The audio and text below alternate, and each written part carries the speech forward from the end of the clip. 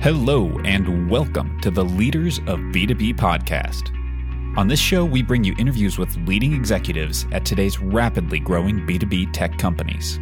We dissect the stories, strategies, and journey of CEOs, COOs, CMOs, and more as they share their professional journey.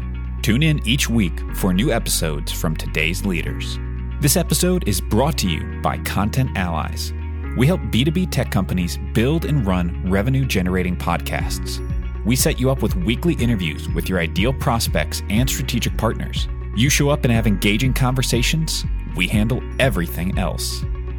Learn more about launching your podcast at contentallies.com. This episode is brought to you by Ad10, where we do lead to close sales execution for B2B services companies with a technology flair. If you're looking to scale your company from 6 figures to 7 figures of revenue, talk to Ad10. What's up, leaders? This is Ledge, and welcome back to another awesome episode. Today, our guest is Poet De Medici. He is the CEO and founder of Tomestic. And I have to say, it's one of the most epic names of company and guest that we've ever had here. So we're breaking new ground, talking to creators, talking to polymaths.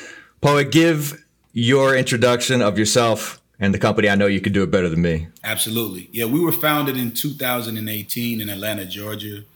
Tomestic is basically, it's a service and a product where we make books come alive using augmented reality, extended reality, but we're creating a medium. One of the greatest, the guy that they say predicted the internet, Marshall McLuhan, he said the message is in the medium. So we look at books and the significance of what books have been throughout human history. And we had to ask ourselves, I asked myself, are we doing the medium of books justice? And that's when I wanted to add a different layer of experience with extended reality and augmented reality. So much so to the point that actually Marshall McLuhan's grandson is our CXO. So that is like, a 1 in a billion type of manifestation, but that says a lot about how powerful Tomestic is and what we're doing. That's awesome, man. What was your path to this? Obviously you have a creator thing going on and you got a little Renaissance man polymath, story. So I would love to dig into that because I think there's a lot of people that have that founder, innovator type of background and experience and yet have trouble doing like execution and like manifestation. Like they get stuck in like idea and vision world. And, so you're actually like manifesting this patent pending, actual technology. So, just kind of walk through that because there's a big space between, sitting around and filling your journal with ideas and like actually executing. I think that's a great question, Ledge. I think what it was for me is discovery. Like my whole life has been a discovery phase. You know how like people use discovery phase like it's a segment, but my whole life has been a discovery phase where, I was 16, I started writing music and going to the local mall to record it. That was the only studio that we had at the time, me and my cousin. And then that grew into actually me getting a record deal from Tampa, Florida and moving to Atlanta, Georgia. So you get these little kind of, little wins. Like if you look at all the other founders, like Elon Musk was selling his own video game as a teenager. And one of Zuckerberg's wins was he sold basically the algorithm, the Pandora, you can say, to Microsoft when he was a teenager. So they had wins before the big win. So, for all the young founders out there, always just your little wins count as big wins because they're like foreshadows of what's to come. And I still got bigger wins to happen. Like you said, with our patent, it's pending. It never stops. But my journey went from a recording artist. I left the music industry. I had an agreement with Universal Records, which was big at the time in 2004 when we used to wear T-shirts all the way down our knees back in the day. And then I went to Arizona. I went to school for architecture. And that was eye-opening because now I'm looking at the world from a whole different point of view. So I'm getting my kind of Leonardo da Vinci on, and I'm looking at I was gonna say, yeah, space and And I'm like, wow, and I thought it was smart to get my real estate license while I was in architect school so I could build the houses and then sell them. I had it all mapped out. And then I ended up coming back to Atlanta after I got my associates in drafting. And I started my, film and photography trajectory from 2012 to 17, where I was professional photographer on movie sets. So I went from music to architecture to photography and film. And then I wrote this novel, Above You, a Black Sun. It's a historical fiction written in second-person point of view about a slave who was a stockman. A lot of people don't know. They don't teach us this in school. It's a subculture within a subculture about a slave who's meant to only breed. And that was a subculture of breeding when they stopped the ships from coming to Atlanta in 1808 with the transatlantic slave trade. So I thought that was interesting. I wrote a book, and then my journey went from writing the book to like, how could I market this book? I had a friend introduce me to augmented reality with 19 Crimes. So you should do that for your book cover. I was like, cool. I took it to one of my mentors. One of my tech friends, and he was like, man, don't just do the book cover. That's lame. I'm not going to download your app just for 1-2 seconds. Do the whole book. I was like, oh, that's actually pretty cool. Then I had a mentor who was a real estate developer. He was like, don't just do one book, do all books. Do the Holy Bible. Do the Quran. Do Harry Potter, right? Just create the system around it. And then so I was like, oh, now we're in patent territory. And I figured out how I can have a unique approach to creating a medium now, because there were other people who had tried it and had patents in certain ways. So I had to find my niche in the intellectual property spectrum, and I ended up doing that. And we're here now. It's been a lot since then, but yeah, we're here now for sure. Right on. Yeah. So the creative path and kind of drawing lines all the way to wait, almost have the patience for the big idea that you can execute, and along the way sort of, just get those little wins, and learn along the way. Don't think anything is disposable. All your experience is valuable, because if you think about the medium with AR, that's audio, visual, digital, sound, haptics, technology, holographics. So I did photography, music, that sound, I did film, it all can go on my medium now. Everything that I did that I thought was, when I would listen to people, they say you're a jack of trade of all trades and a master at none. Well, I umbrellaed all of my experience into one experience. And it may not be the same for a founder out there, but always remember that your path, you're instinctively doing things. You don't even know why you're doing it, but it all matters when the timing is right. It all matters. Steve Jobs, he took a topography class in college and didn't even know why he did it. And he's responsible for creating the keyboard. So that's very significant that you trust your intuition and your instincts as you journey. Yeah, absolutely. And you talked about your advisors, mentors, friends with different skills. I know in my journey, 13 companies later, if I've done anything well through all the things that I blew up, burned down, wasted money on, had a couple of decent ideas, like that, I collected people. I built a team that has sort of, it's like gleaned together and just kind of kept traveling project to project. I talked to a lot of founders who have that kind of story, and we do have the startup ethos that just sort of, goes after the founder and CEO, and that's who we want to talk to. And I know, and I'm sure and I've had the experience that it's really the people around you, that kind of give us the ability to hang on stage and be on podcasts and stuff. So I wonder, like, what was that experience like, the people collection along the way? Woo, Ledge, man, I got chills. You asked that one.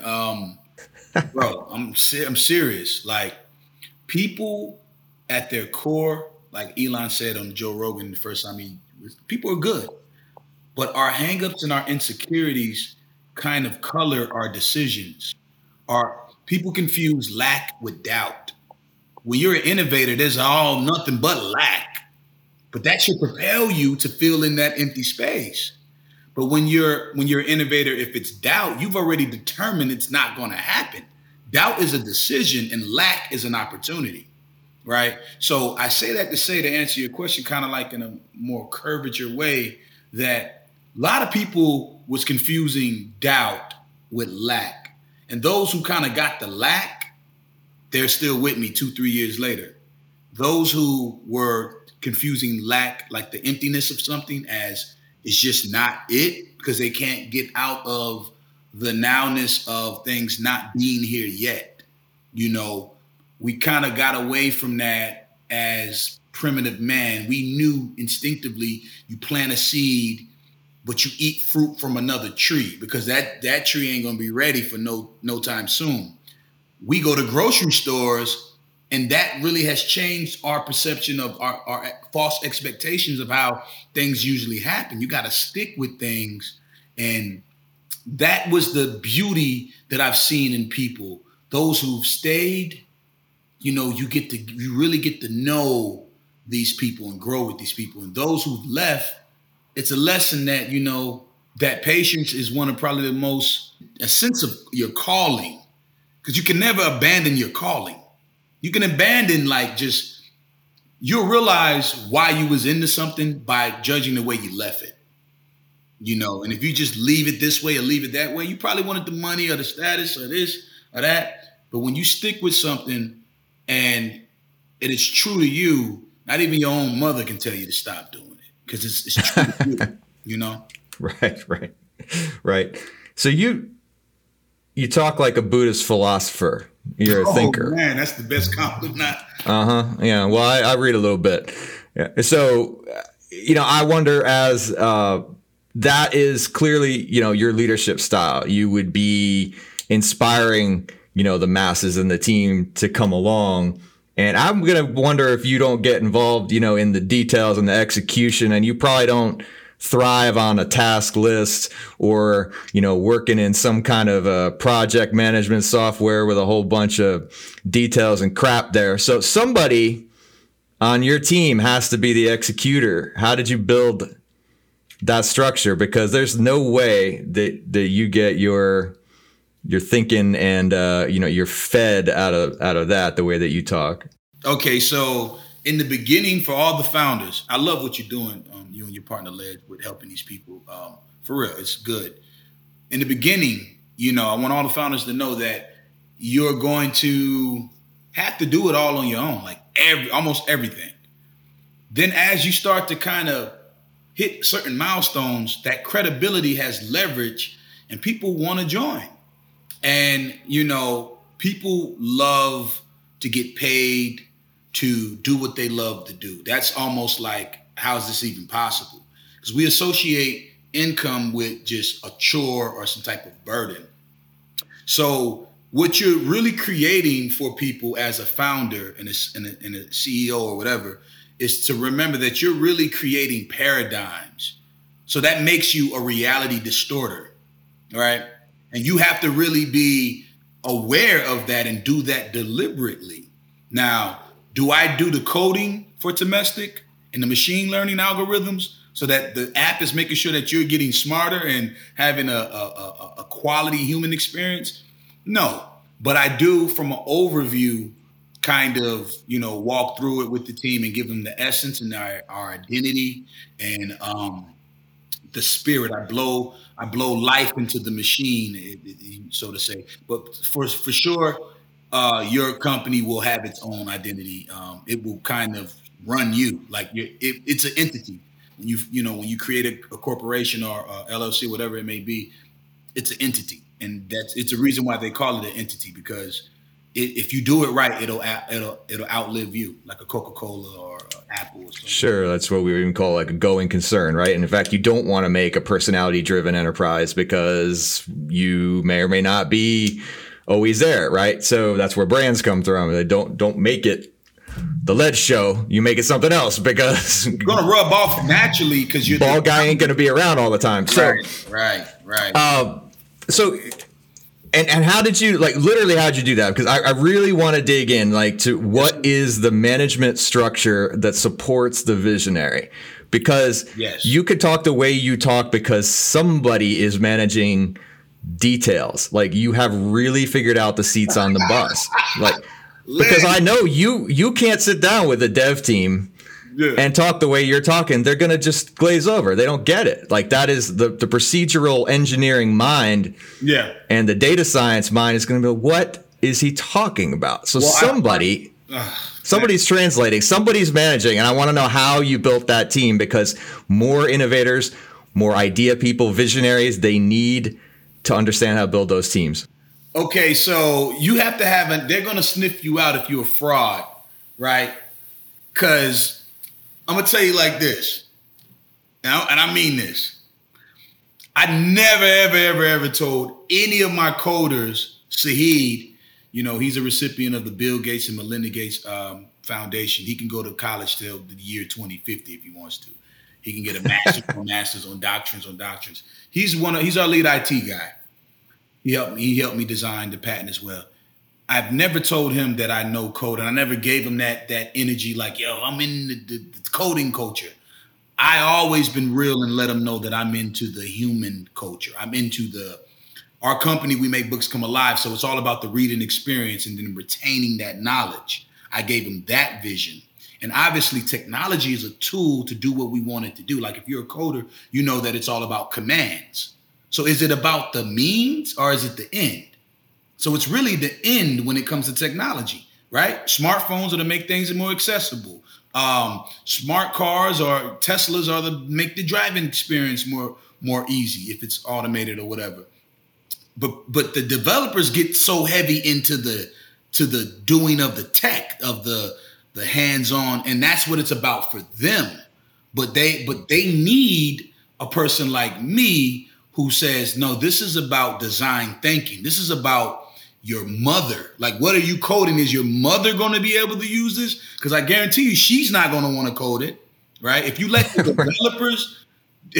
developers run companies, technology would be too complex for people to really understand.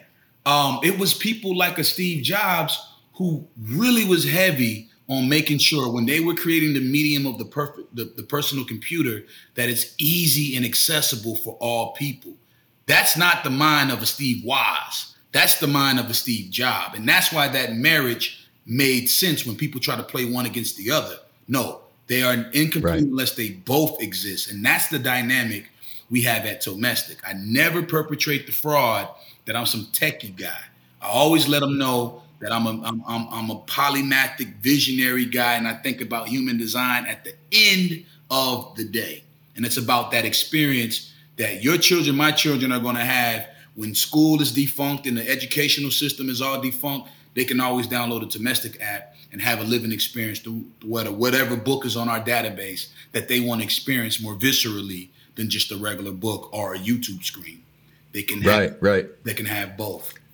And I work a lot with services businesses. I can tell you that the success formula is very similar because, I get to be the guy who, even in sales, I get to be on calls. I get to sell. I get to talk. And I am monumentally bad at keeping a task list and getting things done from the operational standpoint. I could design a process, but don't count on me to run it again. And behind the scenes for us is what would be your COO or your operator. Someone that thinks that way from a focused standpoint of actually turning ideas into execution. And I think that's a huge message. You cannot just be, you can't be just sales. You can't be just visionary. You are building a team. And if I've seen things fail, it's where I try to take on too much myself. Yeah, it happens. I want to shout out Devon Blanchard. He's our enterprise architect. So he's that guy that handles the management and delegates all of that. Saheed Kibi, like I said, and who else? The whole animation team at Tomestic, Annabelle, Lindy, our informations architect, Shovik, Alina, our CFO, and our CXO, like I told you, Andrew McClellan. So yeah, you're right. It's some beautiful, brilliant human beings that are around me, and we've created this beautiful culture. And that's what I want to give the founders, that little nugget of wisdom. Please be very mindful how you create your culture, because it's really your culture. It really is. As long as you're not doing anything illegal and your culture isn't illegal, create your culture the way you want to create it, and don't let nobody tell you that this is the way corporate works. Like, as long as you guys are professional and everybody is emotionally kind of fulfilled, you can create your, it can be skating, it can be coding, it can be bicycling, it can be whatever your culture is. Just have that identity, because it means a lot. Yeah. How do you manage the day-to-day grind stuff, in a culture that is like that? Like, there's still somebody that needs to count the beans and keep the ledgers and pay the bills and, finance function, HR stuff, like, there's a lot of miserable things that can suck up time that are necessary, even required, they're the law, and so, like, when corporate gets a bad vibe, it's that, right? Like, how do you do that in a good culture where, like, the daily grind business stuff still needs to get done? Well, we've adapted to the more agile kind of strategy of companies where we, might outsource to Fiverr, or, have other things that are, more mundane. But a lot right now at the stage that, we're at, we've been doing a lot of building up, and, you never stop raising capital, but we're now pitching to, investors and so forth and so on. And I think that the meat and potatoes, we just wear the hats that we need to wear. But it's funny. It's like, it's really a personnel thing. You got to have people that you may think doing taxes is boring, but you'll be surprised that there's some people who really enjoy doing taxes. And if you're lucky enough, or you're persistent enough to make sure that you got the right personnel, I mean, it is what it is. I'm originally from Tampa, Florida. I'm a Bucs fan. Look at what the right personnel did for the Buccaneers. You just have to have the right people, man. You really do. And that's very vital. Yeah, absolutely. And I love what you just said there, because I was a coder, before I got in the business and sales seat. And I thought of code as, like, it was poetry to me. I loved writing code, algorithms. I loved keeping the books. I thought bookkeeping and accounting was creative. It was artistic. Come on outside then. I like how you talking. You need to come to the domestic side. There you go. Well, we'll try to sell some stuff together. But I resonate with that. And I think that maybe when you're interviewing or trying to build your team, you don't just look for somebody that says the right things. You look for somebody who appreciates the craft of delivering that particular function that you might think is awful and boring, and you don't get it. And I would say the most important thing, and I think you're hitting on this, is that it's the communication between, it's not the boxes on the org chart, it's the lines, and how do you communicate from the visionary mind to the engineer mind to the financial mind to the sales mind and the marketing people. And it's that culture is the alignment of all those things. And really, as a CEO, you need to be mindful of every single one of these people speaks a different language, and business is the Tower of Babel. And it's your job, like, you are the translator, or at least make sure the translator is in place. Yeah, I would say be very, if you not learn it through life experience like me, and I even with life experience, I still do a lot of reading. Obviously, we have an innovative book company, but really learn non-verbal communication. Really be very mindful about, like, your Zoom meetings, your in-person meetings. Be very mindful about how you make people feel, because that's the number one communication. It doesn't matter if they're mopping the floor, or they're doing your taxes, or they're, responsible for your marketing campaign. People do better work for people who give them intrinsic value. Like, we all have that person in our life that it don't matter what we're going through, we can call them and we're going to laugh, because they don't even try to be funny. They're just goofy. They are who they are. They're just funny. And that gives you value. So as a CEO, you don't have to be the most charming person. You don't have to do stand-up comedy. But do you like yourself enough where you can rub off on other people? And if you don't like yourself enough where you can rub, you better have a lot of money to pay them. Because if you're starting off bootstrap, You got to give them something. Either you're giving them intrinsic value or you're giving them monetarily value. But there has to be a value exchange, or people just not going to stay around. And it is tremendously hard to get people to buy into vision and trade their what is effectively sweat equity. Or, I mean, if you're bootstrapping and you have a team and you need those skills, you go out there and try to pitch like a passionless work for equity and let me know how that goes, because that ain't going to work. And all the time, for every one of our clients, we have to reject people that come in the door and say, hey, will you work for equity? And that's not the way to do it. Like you got to sell that vision and people need to trade a piece of their life. You don't go to your vendors and say that. You are trying to build a tribe. And I think you're absolutely right on that. And so, that's a little side tangent. But by the way, do not go to your vendors and tell them you'd like them to work for equity, because you just sound like an idiot. Like, honestly, like it's the worst thing you could do. So you came too late. By that time, you're too late. You got to meet them when they first thought about it and then try to talk equity. Right. Right.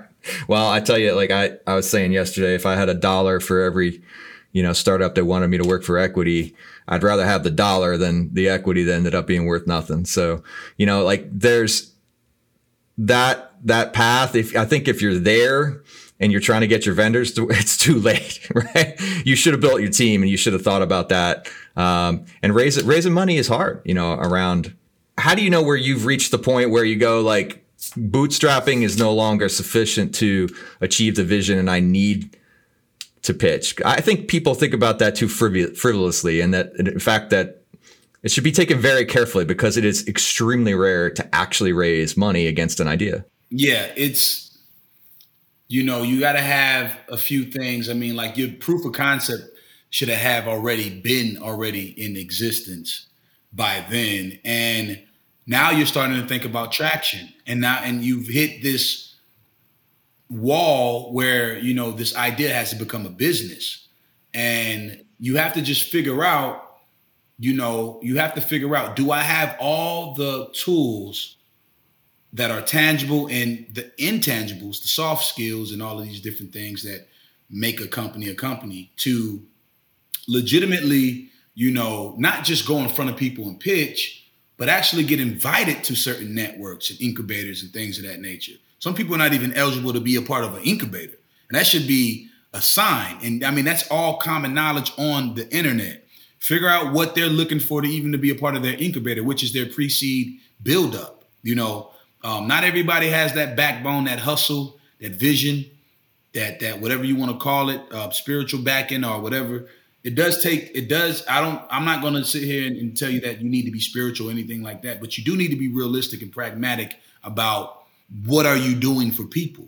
That's all business is. And it's so funny that we've developed from the Industrial Revolution, to now, which is just outdated, to say that business is not personal when it's all about people. People are persons, right? And so you have to sell something to people. It's all about persons. And you have to you can have a cool idea for the sake of it being cool. But I mean, how many people are going to be affected by what you're giving? I don't care if you're selling toothpicks. We all need them. I don't care if you're selling toothbrushes or you're selling what I'm doing, augmented reality books or smartphones. It doesn't matter. All of these commodities, all of these tools and things, somebody sold it somewhere, right? It's everything. You look inside of where you live and you're watching, you see about at least 200 businesses just in your home. Business is very personal. It's very personal because it's all around your persons. And if you have that mentality about what are the people I'm serving and what am I doing in terms of B2B, because B2B, when you're serving, those are people that make that company.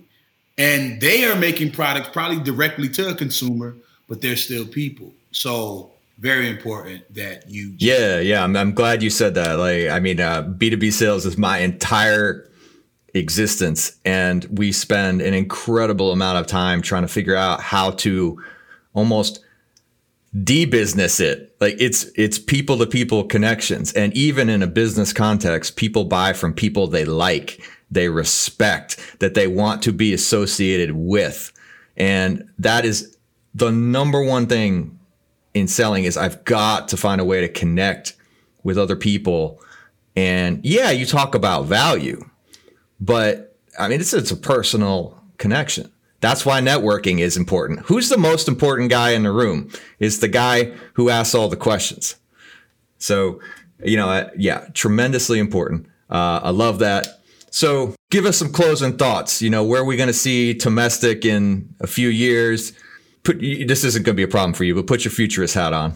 I know. I lived there. It's a problem coming back. Right now, I want to say this, and I think that you got a legendary moment, but we're going to box with Neuralink. There you go. All right. I'm going to say I heard it first. I'm going to explain why real quick. Just, we are the alternative of, humans might feel like it's necessary to put a chip in your head so you can have an interface and all that. We want to enhance the learning retention and the human quality through learning through the mediums of book organically without you having to do anything. And we feel like we're capable enough people in our company in 10 years to get you there where you're immersed in this technology and this experience, and whether as pitting a chip in your head. So Elon, I love you. You inspired me, but I'm your nemesis, man. We're boxing with you in 2035. So. I love it, man. Spoken like a poet indeed. Thanks for coming out to hang out, man. Great advice today, a different vibe than we usually have. And I love this. I hope, all the founders are paying attention. That's pretty dope then. Thank you, man. Thank you. How do people get in touch with you if you, if they want to, or they want to, learn about the company, learn about you? Yes, sir. P.Lamar, that's LEMAR at Tomestic.com. Tomestic is TOMESTIC.